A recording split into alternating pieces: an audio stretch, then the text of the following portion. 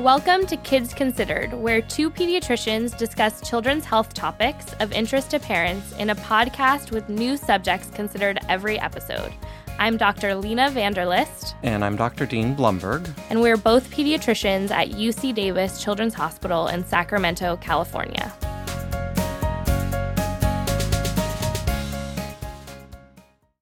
In today's episode, we're going to review a very important nutrient. Iron. And we're not talking about pumping iron today. We're actually talking about ingesting it. So specifically, we're going to talk about what can happen if we don't have enough iron, which can lead to anemia, and how we screen for and treat for iron deficiency and anemia at various ages in childhood and adolescence. Iron deficiency anemia is a common cause of anemia in young children. It's even more common to have iron deficiency alone without anemia. Iron deficiency anemia in children 4 years of age and younger occurs in about 20% of kids living in industrialized countries like the U.S., and nearly 40% in non-industrialized countries. Iron deficiency alone without anemia affects about 50% of young children and teenage females. It's really extremely common. It was kind of like right before I joined to record the podcast, I was messaging with a mom whose infant has anemia and talking about treating it. So 50% of having iron deficiency, you can think about how common that is. And we know that iron really plays an important role in making the proteins that transport oxygen throughout our bodies, also helps with proteins that participate in DNA synthesis and repair, and really even brain function. So super important. But before we get ahead of ourselves, let's rewind and start with some definitions. So anemia is defined as a hemoglobin concentration of less than 11 grams per deciliter for both male and female children, age 12 months through 35 months. And then the normal values change as kids get older, and this depends on their sex. So males and females will have different normal values. So by 16 years, a normal hemoglobin value would be 12 for a teenage girl and 13 for a teenage boy. Let's review iron requirements in the first 12 months of life. Okay, so 80% of a baby's iron stores in their body are transferred from the birthing parent to the fetus during the third trimester of pregnancy. And that makes sense, right? That baby is really like sucking all of these nutrients and important things from the mom. But you can imagine that if a baby was born early, like even in the case of me and Mira, having her at 35 weeks, that baby misses out on some critical iron transfer from the birthing parent. And this can also happen where they don't get enough of that iron transferred if the birthing parent has anemia themselves, which is pretty common in adults, or if they have any conditions like high blood pressure, diabetes, then sometimes the iron transfer will not be optimal. If a baby is born prematurely, less than 37 weeks gestation, then your pediatrician will likely recommend an iron supplement for the baby. In addition, the usual vitamin D supplement is being given to children while they're breastfeeding. And if they're drinking exclusively formula, most are fortified with iron, and therefore they may have a sufficient amount with the formula. And then for babies who are born term, so after 37 weeks, then typically it's expected that they did get enough iron transferred during pregnancy, at least to last for the first 3 months of life. And the American Academy of Pediatrics recommends that for infants who are exclusively breastfed, they start receiving an iron supplement at around 4 months old. That's 1 milligram per kilogram that the baby weighs, until they've really introduced and have complementary foods that contain iron incorporated into their diet. We want to remember that iron supplementation should not be mixed with any milk. And so this is for breastfeeding moms. You feel like you're breastfeeding all the time. And so you want to remember to give it in between those breastfeeds because breast milk or dairy can inhibit absorption of iron. And can you remind us what iron-containing foods are? So I think most people, what do you think of when you think of iron-containing foods? Well, the traditional one is something like meat, right? Like a big steak. A big steak, right? Proteins, but then there's spinach also, right? Yeah, right. So there's heme and non-heme iron-containing foods. So that would be like your meats versus your vegetables. So foods rich in iron are typically red meats and pork. but also beans, lentils, dried fruits. So think about like prunes, raisins, apricots. And then for babies, a lot of it comes from iron fortified cereals. So like sometimes, parents know those like baby cereals that they start giving. A lot of those are fortified with iron, and even things like Cheerios are fortified with iron. We know that foods that contain vitamin C, so our citrus, can help with absorbing iron. And we can also think about things like cooking in cast iron skillets. Do you have a cast iron skillet? Yeah, we have one, and I've heard of that. Does it really transfer enough iron from the skillet to the food when you're cooking it? I think probably not if you have true anemia, right? Which we'll get into treatment, but it can help a little bit there. It does transfer some, and so I don't know. It always seems like a lot of work. You're like not supposed to wash them, and all of this stuff. So we don't have one, but that is another tip for like increasing it in babies, every day. I always get a good laugh because there are like certain websites that I direct parents to that provides education about iron-rich foods. And some of them will like list like oysters or like beef liver, like as like great sources of iron for your infant. And I'm like, nobody is feeding their kid oysters or beef liver. At least, I don't know, not in my experience. That's right. So in infants less than a year of age, they shouldn't be having any cow's milk. But once they turn a year old, we advise limiting daily cow milk consumption to less than 24 ounces per day, because this can impair iron absorption and worsen iron deficiency anemia. Absolutely. In my practice, I usually say try to limit it to 16 ounces or less, but I think the AAP says 24. As a general pediatrician, I will, and most pediatricians will check the hemoglobin between 9 and 12 months at your child's checkup. And this may be with a blood draw, or occasionally we use, like in our office, we use like a little capillary sample where they poke the finger, kind of like when you're checking blood sugar and diabetes. And then if that level is low, then might send for an actual blood draw just to confirm. And then some people will check again at 2 years if there are risk factors present. So if it had been low before, if the kids are really picky eater, or you see any signs of iron deficiency, which we'll discuss. Some offices may also send something called a ferritin. And this is like our best marker that we have of how much iron is stored in the body. So sometimes this is a good indicator that the iron stores are low, but so even if your kid doesn't have anemia yet, they're at risk for developing it, and sometimes a supplement will still be recommended. Are there signs of iron deficiency or anemia in young kids? This can be really hard to know because really chronic nutritional iron deficiency occurs really slowly, and so kids are amazing at adapting to having anemia. The usual things that you might think of for being anemic, like being low energy or maybe a little dizzy, those things are kind of not always there in young kids. But parents may notice that their kids appearing pale, especially like the lips or the gums. That can be quite noticeable. Other symptoms, especially as kids get older, would be like difficulty concentrating at school. Sometimes like that feeling of like being a little weak or tired. Or they might exhibit something called pica. So pica is when an individual is eating non-food objects. So in kids with iron deficiency, this can be things like dirt or rocks or chewing on ice, for example. And if you notice this, it may be worth bringing it up to your doctor to just consider screening for iron deficiency. So what if a young child does have iron deficiency or anemia? How do you normally treat that?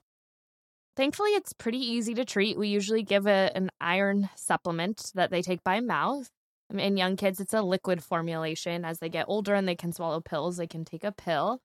We also really counsel and encourage more iron-rich foods in the diet. And if the kid's getting a lot of cow's milk, which I have to say, it always tips us off, like the most severe cases of iron deficiency anemia I've seen, the kid is like living on cow's milk. Do you agree? Yeah, I've heard that so many times.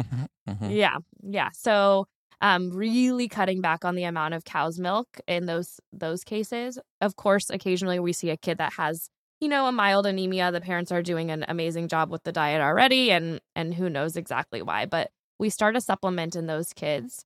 It used to be practice to divide the supplement up to like multiple times throughout the day. That's one area of research that's kind of come out that shows that that's actually not necessary and harder for parents to remember, obviously, and can just be not pleasant because a lot of times kids don't like to take this. So really just once a day is totally fine as long as it's tolerated by your child. You want to give it ideally on an empty stomach if possible. And we talked about avoiding mixing it with dairy. Some parents may ask about IV iron, especially like in teenagers, which we'll talk about. And that's really rarely used in children, only for rare circumstances. So you mentioned the taste, and so some downsides to iron is that many babies don't like the taste. It tastes bitter and a bit metallic, and it's iron, so it's a metal, right? so it's not really surprising, right? And it can lead to upset stomach and sometimes constipation and causes the stools to look very dark. Also, iron can stain the teeth, so make sure to brush after iron administration. Totally. It's kind of one of those like vicious cycles because kids that drink a lot of milk tend to be constipated in the first place. And so I'm usually like treating the kid or like trying to help the parent with their constipation. Then I'm like, oh, and by the way, you also have to take this thing that's going to make your kid more constipated. But hopefully by cutting down on the milk, we'll kind of like even things out. Usually we'll recommend that the supplement is given for 3 to 6 months, and then we'll recheck the hemoglobin and the iron stores. Sometimes sooner if the hemoglobin is really low, we always like to confirm that it's starting to improve with taking iron. So maybe as soon as 2 to 4 weeks, your physician might recheck it, but it's just dependent on that level. And if the level remains low despite consistent iron supplementation, then sometimes it's worth looking into if there's another reason for the anemia aside from iron deficiency. Right. So even though iron deficiency is the most common, there are other conditions like genetic conditions. One's called thalassemia, and that can lead to a low hemoglobin level. There can also be problems with absorbing iron, but both of these are out of the scope of our discussion today. So although iron is extremely important, you do want to treat it like any other medication and not give it to your child without consulting their doctor. Right. Good point. I think it's really like in vogue these days to take supplements or give supplements or want to do vitamins. And while I've never seen an issue with iron overload just from like the parents giving a supplement, there are definitely conditions out there. One's called hemochromatosis, which is caused by excessive iron deposition in different organs, and it can cause a lot of damage. So it can also come from excessive blood transfusions. Like if your kid needs to get a lot of blood transfusions, they can get iron overload. So not going to probably come from just giving your kid an oral supplement, but it's really something you want to consult your doctor before you do. So now that we've touched on infants, you mentioned that iron deficiency is also common in teen girls. Yeah. Totally. So after we screen in toddlers, unless there are signs or symptoms that are concerning, we usually don't screen again until adolescence, specifically in females when they start their menstrual cycle. We might screen again if teens are complaining of like easy fatigue, if they're like super high performance athletes, if they're having trouble learning at school, they're bruising easily, they're more fatigued or pale, we might screen in them as well. So teenagers are usually better at describing their symptoms than toddlers, obviously. So very heavy menstruation or athletes, vegans, patients with chronic diseases or obesity, those are the ones that we think about. They're all at increased risk for iron deficiency. Yeah, totally. And I think it's a good reminder because occasionally, like when I have a teenager who has started her period, I'll be like, periods regular? Okay, next question. Without going into the like specifics of how heavy are they? How many days do they last? You have to remember that like they only have experience with themselves, so they don't really know what normal is. And so you might miss like a teen that's having really heavy periods and is at risk for anemia. A study this year published in the Journal of the American Medical Association looked at over 3,000 American women aged 12 to 21 and found that 40% had iron deficiency. And that means they had low ferritin, less than 15, and 6% had anemia as a result of the low iron stores. So if iron deficiency anemia is discovered in teens, the treatment is the same, and that is you'd give supplements and educate the teens about eating balanced meals and increasing iron-rich foods in their diet. Mm-hmm. And if heavy periods are thought to be contributing, then your doctor may recommend a combined hormonal pill to thin out the lining of the uterus and therefore like lose less during your cycle every month. They might also refer to like a gynecologist to look for the causes of heavy menstrual bleeding. And if your child's anemia is not responding to the supplement or the hemoglobin is very low, then your doctor may refer you to a hematologist, a physician with extra training in anemia to help with management. Totally. So that wraps up today's episode of iron deficiency and anemia. We hope it sort of demystified that 1-year iron screening and how you might incorporate iron-rich foods in the diet to prevent it. Let's summarize today's topic. Iron deficiency is extremely common, and it affects nearly 50% of children, with about 20% having anemia.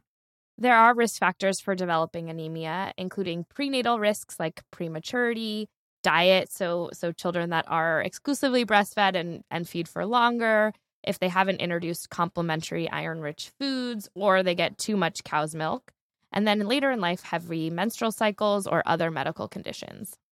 Your pediatrician will screen for anemia between 9 and 12 months of age and in the teenage years, or if there's symptoms of anemia present. Thankfully, treatment with oral iron supplementation is easy, generally well tolerated, and will improve the anemia, which will be monitored over time. We would like to thank Dr. Anjali Pawar, a pediatric hematologist at UC Davis Children's Hospital, for reviewing this episode, although Dr. Lena and I take responsibility for any errors or misinformation. All right. And that reminds me of a joke. All right, let's hear it. So someone told me that you could tell if someone had iron deficiency just by looking at them. Because they were very pale? Because their clothes were wrinkled. What?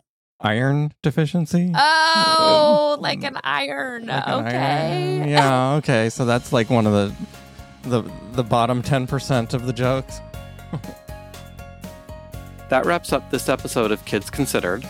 You can find more information on our website, kidsconsidered.ucdavis.edu. Follow us on Twitter at Kids Considered. And Instagram at Kids Considered. If you have feedback on this show or topics you would like us to discuss in the future, we would love to hear from you. Please call us. Our number is 916-915-3388. Or email us at kidsconsidered@gmail.com. Please rate us on iTunes or wherever you subscribe to your podcasts. Thank you for listening, and we hope you will join us for our next podcast. Kids Considered is sponsored by UC Davis Children's Hospital.